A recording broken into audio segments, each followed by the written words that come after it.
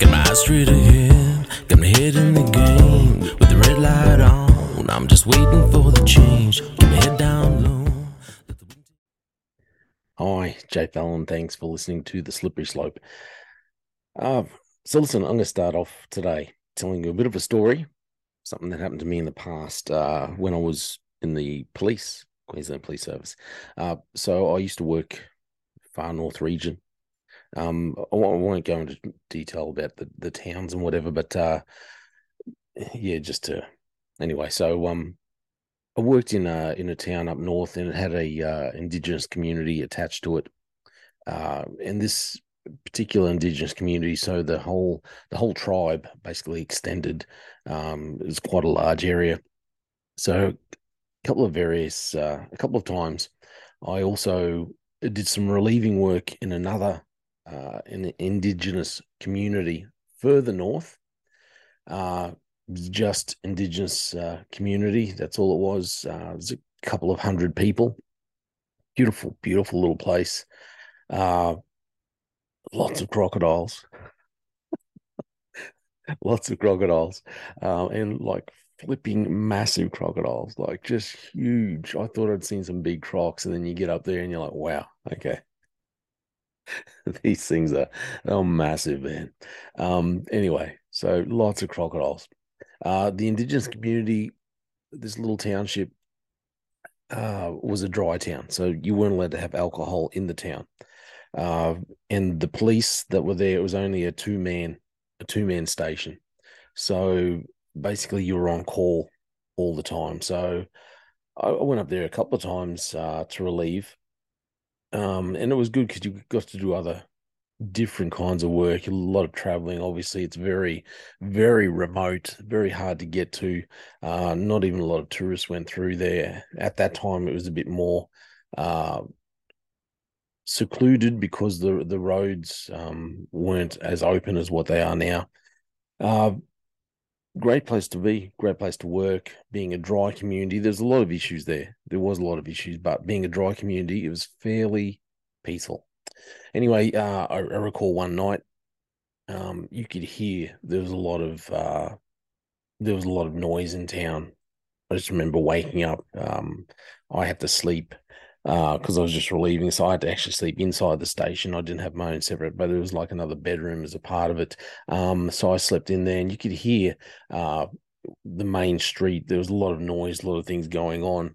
We didn't receive any phone calls or anything like that. No calls of service, so it didn't take much notice of it. But you realize that obviously something was going down. There was a lot of noise, and I kind of assumed, okay, someone's someone's bought some alcohol in. Something like that has happened. Um, we uh, so you realize someone's bought alcohol in. Something's going down. Anyway, uh, the next morning, probably about or I want to say around five, between 5 and 6, we started having some technical issues with the station. So the alarm starts going off, which was very unusual. Just the general station alarm starts going off. We turned it off. Uh, we turned the sound off. A few minutes later, 10 minutes later, it went off again. Turned it off. A couple of minutes later, and then it kept getting the time frames kept getting shorter and shorter. Next minute, the alarm goes off, and then it's just a constant. It'll go off. You turn it off, and then it'll just a minute later come back on. 30 seconds later, and then I think after that it just stayed on as a constant. We get a call from someone in Cairns saying that hey, because they've been monitoring, obviously they monitor all the remote stations, saying that yeah, there's an issue with the station security with the electricity, and our station, our security systems kind of going offline, some kind of issue with it, and so this alarm is just it's failing. We can't. I believe we couldn't lock up the station. There was something there, and they said, so you're not going to be able to leave the station. You're not going to be able to go out because you can't secure the station. Um, and until we can get someone out there, electrician, someone out to come out and do some work. Obviously, we're in such a remote area that this person, whoever's going to come out and look after the station, fix it, was going to have to travel from, I can't remember where they came from, maybe Cooktown, something like that. I can't remember where they came from, but yeah, someone else had to come and fix it, fix this alarm system, and you guys can't leave. Uh, and sure enough, same time that this alarm's going off, our phones start ringing. So answer the phones. What's happened? Obviously, and we knew it. We knew that obviously there's been alcohol brought into town. Now, obviously, like I said, a two policeman town. So it wasn't. It's not advisable. If you've got a couple of hundred people that have decided that this night they want to party, and drink alcohol, it's probably not the most advisable thing to go up there in the dark and just say, well, let's start taking alcohol. You can't do anything, you can't really do anything by force. You have to have the help of the community. And if the community's decided to party for the night, well, kind of have to maybe go with it sometimes. Anyway, everything seemed to be cool. About 5 o'clock in the morning, same time the alarm starts going off, people start ringing. Something's going down. So anyway, answer the phone. I remember they want police there. Well, there was messages coming through as well as people ringing, need called. Everyone's fighting. There's all these fights going on. So eventually, we've worked out. Well, no, I won't say eventually. So Cairns Station said, "Hey, can't leave the station because this is going down. You can't secure the station." We're getting all these calls for service. Apparently, the whole town is basically fighting. Apparently, and what are we going to do? So I said to the other officer, "Look, I'll go up and have a look. I know a lot of the people up there anyway, because the other town that I worked in, because it was the same group of people, the same tribe, basically lived in that whole area, and I was just in another. Anyway, so the same tribe. So a lot of these people knew me, knew who I was.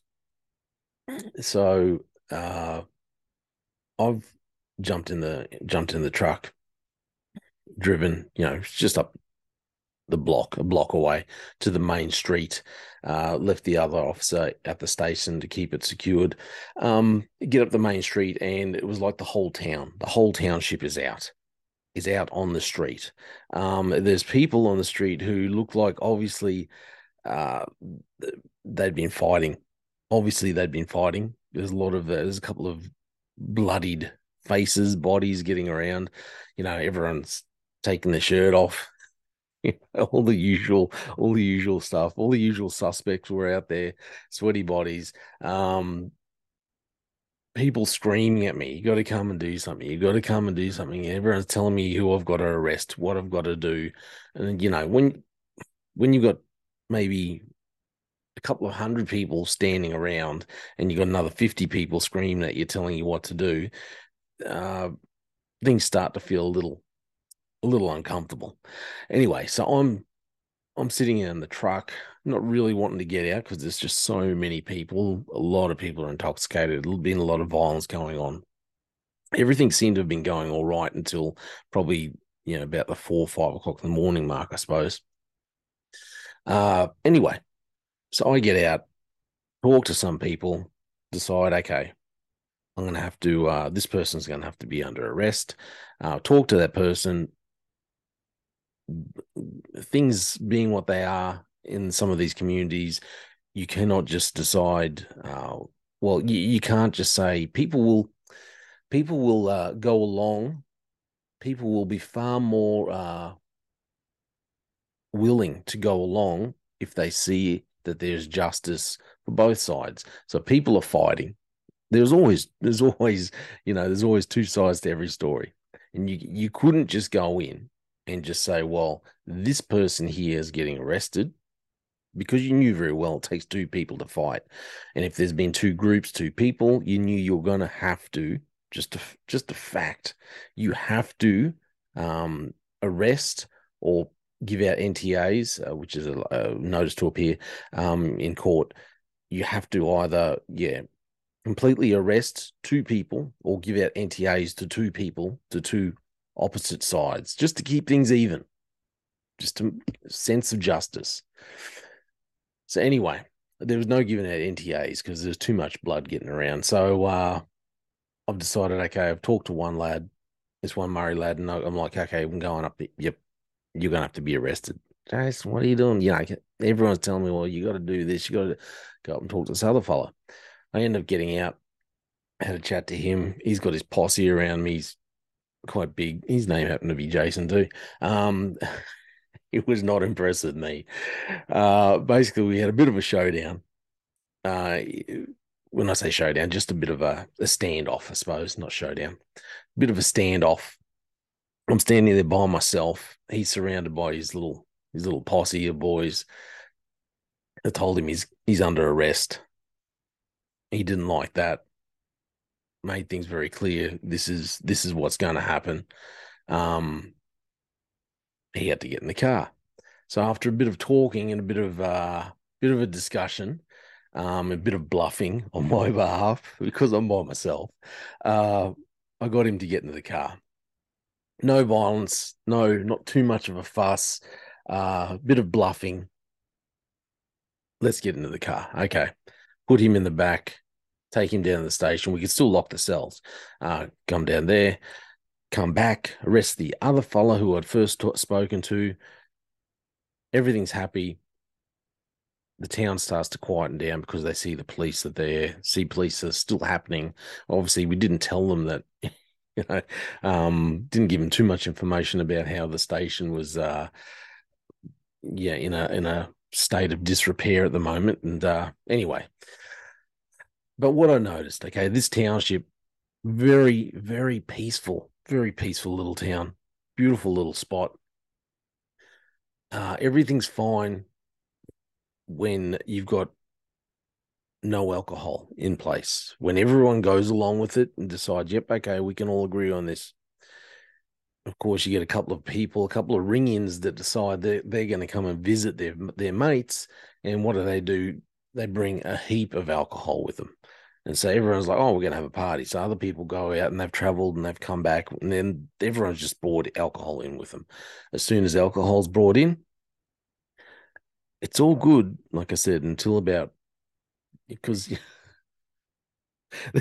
these fellas could drink, man. Like, there is no way I could drink alcohol like some of these guys. It was just, if you've drunk alcohol all night, just, what it's like. Things go wrong eventually. No matter how much of a straight-laced person you are, things will eventually go wrong if you just drunk alcohol for like 10 hours straight. So, and you mix that with a couple of hundred people, things are definitely going to go wrong. So everyone started fighting. Everything was going all right. There's no problems until alcohol is brought into the mix. So, look, I'm telling you all this because we've had obviously these issues here in Australia, in the Northern Territory, in Alice Springs. I'm saying, so if you don't know, Alice Springs is where they have, it's nearby where they have Uluru, what was called Ayers Rock. So Northern Territory is where the capital of the Northern Territory is Darwin. I'm just saying all this in case people don't know, any overseas listeners. But I'll read through this article here and it'll explain a bit more. But that was my experience. Everything is nice. Everything's fine. Then you bring in alcohol. It all goes pear-shaped really quickly. In that instance, about 12 hours later, everything's gone pear-shaped. So this headline here, incredibly noticeable. Alcohol bans have cut family violence and crime in Alice Springs, advocates say. This is from The Guardian, I think, yeah. So alcohol restrictions in the Northern Territory are having a positive... Sorry, I'm going to try and share this thing so you can actually see what I'm doing. They're saying, yeah, so having a positive impact advocates say as police statistics show a drop in family violence, call-outs, property offences, and other antisocial behaviour. So earlier this year, Northern Territory government faced pressure over rising crime and antisocial behaviour in Alice Springs after intervention era bans on alcohol in remote Aboriginal communities came to an end, making liquor legal in some communities for the first time in 15 years. So the reason why I was telling you these police stories is because I saw the same thing. When you had, obviously, in the other town I worked in, you had alcohol bans. When there's no alcohol in town, it was just a serene, beautiful little place. You know, the scenery was absolutely stunning. Waterfall, just yeah, the beaches. If it wasn't for the huge man-eating crocodiles, you'd be like, yeah, I'm gonna come live here. except for the 500 kilo crocodile that was, yeah. Anyway, you'd think just absolutely beautiful. No alcohol, everyone just like fabulous people. Add alcohol in, and that's what they're saying here. So they brought in this alcohol. They've had the end of these bans in alcohol, and what do you know? We've got problems again. Had all these problems in Alice Springs. So Alice alcohol bans were reintroduced in Central Australia in January, with further restrictions imposed in Feb.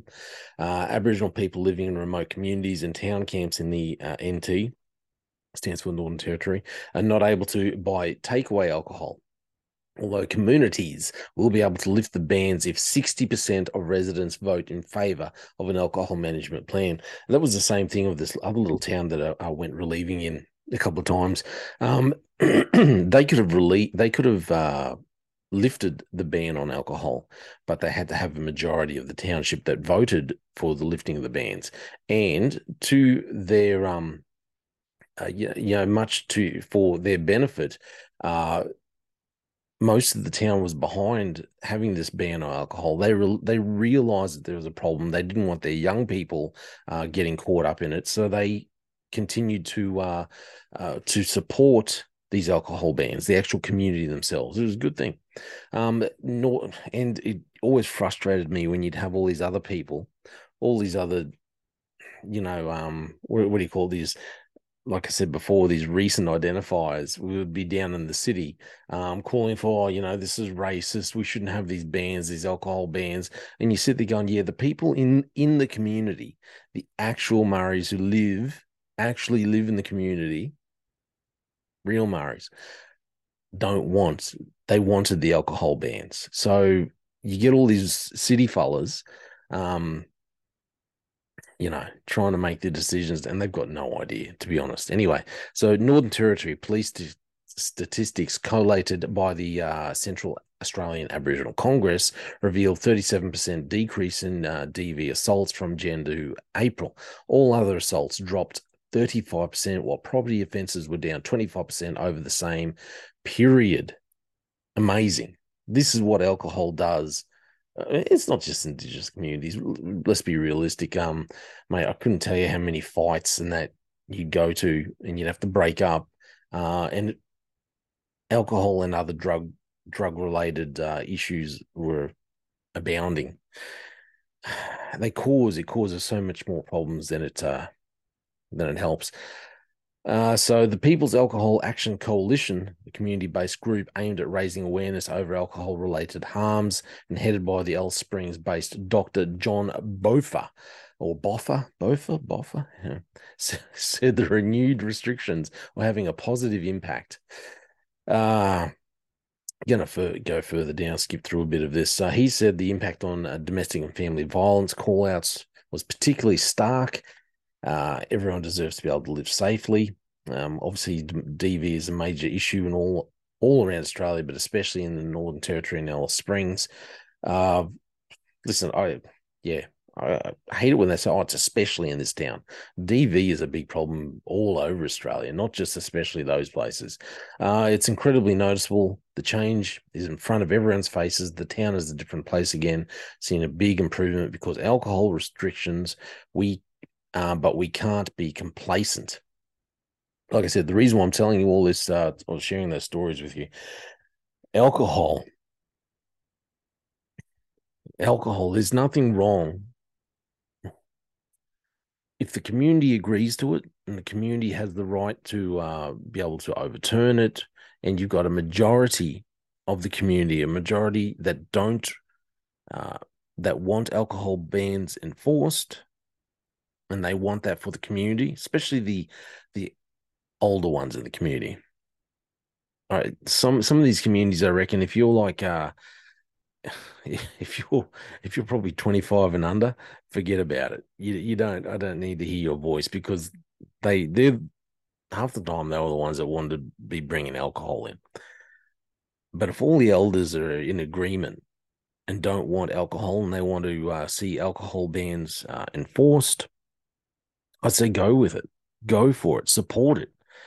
Alcohol brings so many issues in our, like I said, not just Indigenous communities, so many issues. And look, I'm not anti-alcohol or anything. I love a glass of red wine and that, but if you don't know, if you know you have a problem and you don't know when to stop, you don't know how to control your drinking, we've got to be able to look at these things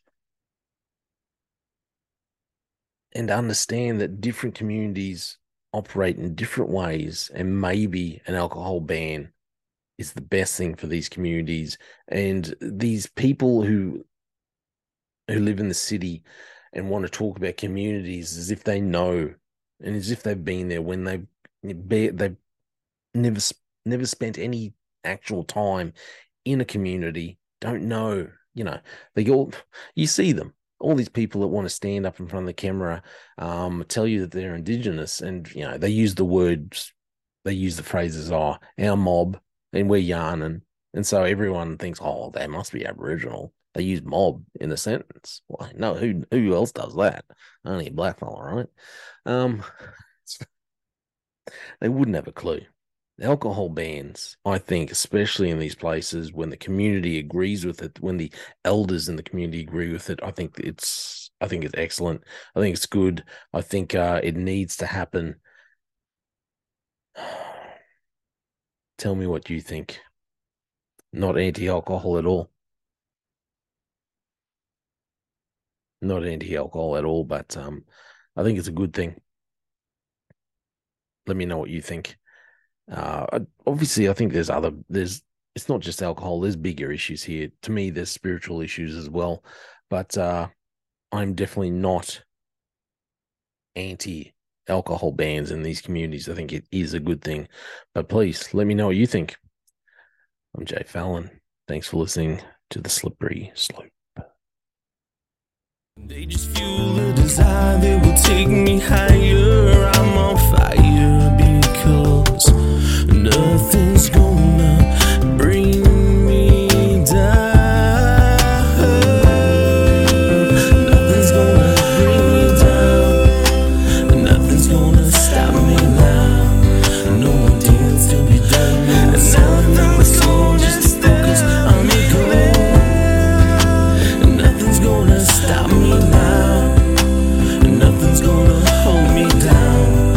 Got my eye on the prize. Got my eye